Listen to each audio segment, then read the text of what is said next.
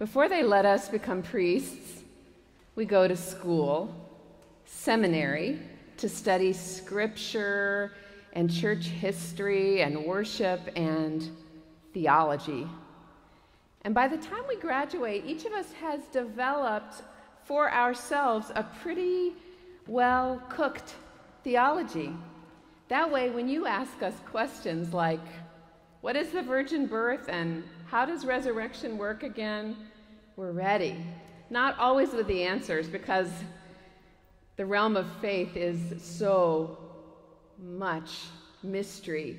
But at least we're ready to talk about these things with you because we've grappled with the ideas ourselves.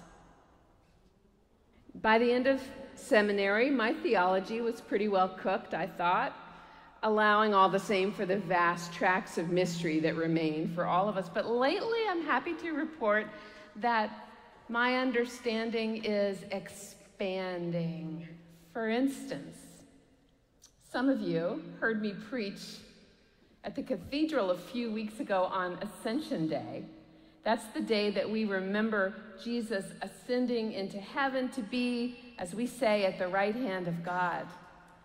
Never mind that God may or may not have a hand and that heaven isn't necessarily up, but you get the idea. And I realized as I was preparing that sermon that I did not have a theology of ascension. I don't know how that slipped through the net, but I didn't. I'd never really thought about how Jesus gets to heaven or what he does there, at least not beyond what we say every week in the Nicene Creed. On the third day he rose again in accordance with the scriptures. He ascended into heaven and is seated at the right hand of the Father. But I am very lucky to have many brilliant colleagues here at St. James. So I reached out to one of them, Father Lee Walker, and asked him, as casually as I could, why does Jesus' ascension to heaven matter for us? And in response, he blew my mind with a mini crash course on ascension theology. He has one. And first, he reminded me that Jesus, through his life and his sacrifice, holds us, holds me, holds you, holds everyone in our totality.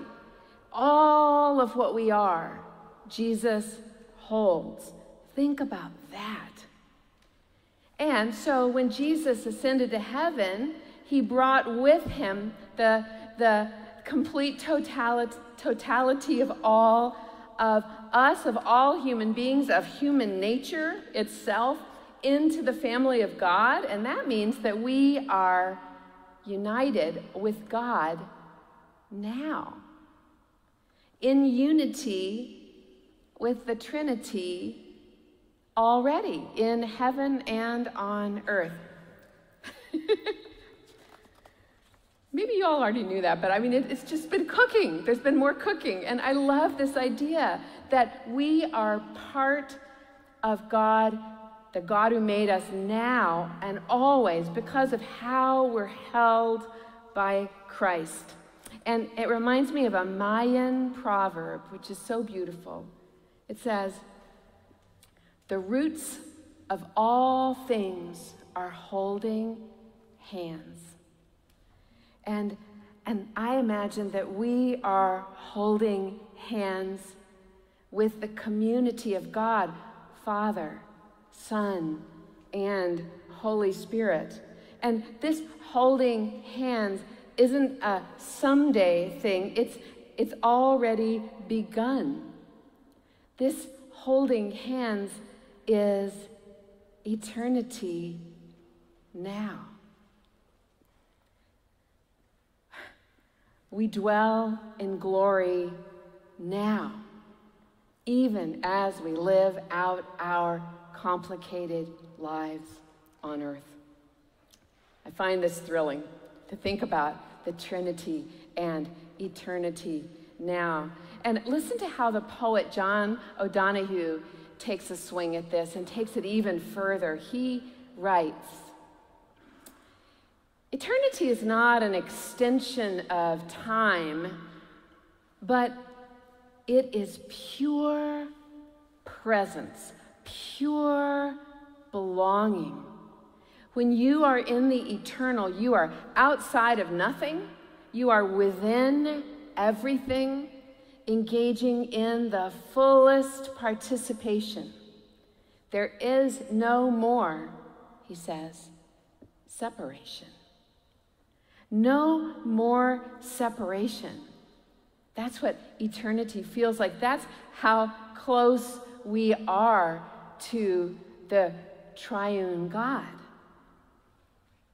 So let's think about what that might feel like. If you ever had a day in your life, one of those perfect days that you will never forget. Or maybe it was just a perfect moment in a day, and you felt like that moment or that day held everything you love, all the meaning.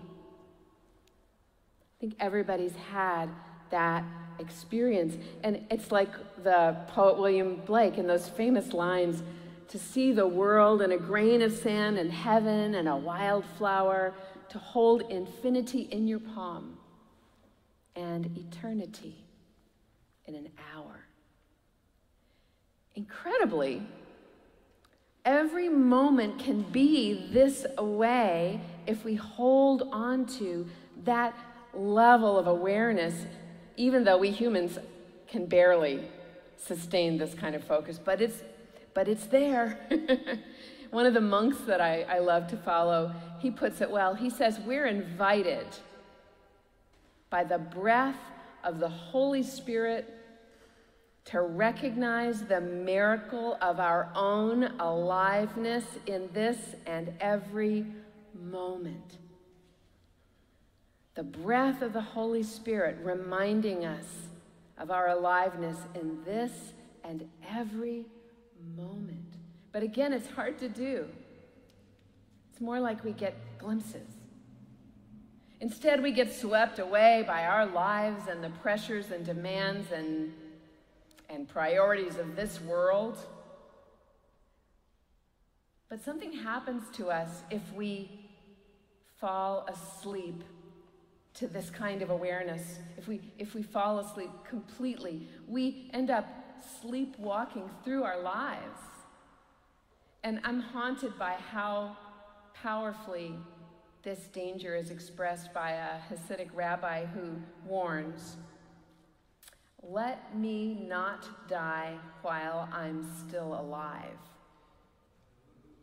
You know people like that, right? Who are already dead. And we want them to be alive. We want everyone to be alive. And all this talk about eternity as something happening now, if we can only notice what all these writers and religious thinkers are saying, it feels to me incredibly important. It makes me realize that aliveness is another way of talking about the Trinity. Because the Trinity is this dynamic community of aliveness and eternal meaning that we belong to now and forever. I know, these are big ideas. For me anyway, my mind's at its outer limits. Aliveness is the awareness that our lives, even our everyday lives, hold such rich meaning. Even people who wouldn't say that they believe in God, when they stop and notice, they can feel the transcendence. They can feel that something more is there. Feeling the transcendence. And this is a far cry from my old theology of the Trinity. I used to focus on how there's these three partners in the Trinity, and it's too bad that one gets more attention than the other. Some people focus on God and ignore Jesus, and other people are very Jesus-y and best friends with Jesus and don't talk about the Father, and everybody seems to neglect the Holy Spirit, even though the Holy Spirit is an equal partner. So that's where I used to be in thinking about the Trinity. How can they all be equally valued by us. And I especially used to feel sorry for the Holy Spirit for getting left out so often in our thinking, instead of seeing the Holy Spirit as the source of infinite guidance and strength. The kind of strength that we hear about in Paul's letter this morning when he says, God's love has been poured into our hearts through the Holy Spirit that has been given to us. Or when Jesus says in John's Gospel that you heard me read, the Holy Spirit will guide you into all truth. So on this Trinity Sunday, I am beginning to understand more deeply, and I hope for this for you too, the wellspring of love and information that flows from the Trinity of God, that are the Trinity. And at the same time, I still sense that I'm in the territory of dense mystery. Now, Father Lee, my consultant, said that one of his seminary professors once told their class that the best sermon ever preached on a Trinity Sunday went something like this. The Trinity is not meant to be understood, nor is such understanding possible for human beings. The Trinity is simply meant to be adored, worshiped, and passionately loved. And then this professor went on to say, end of sermon. So that's not quite my end. I want to add that as Jesus says goodbye to his friends in the passage that you heard me read this morning, he says, I still have many things to say to you, but you cannot bear them now. When the Spirit of truth comes, that's the Holy Spirit, they will guide you into all truth. So, in the same way, I think we'll come to understand more and more and more, and in the meantime, we will just adore. Amen.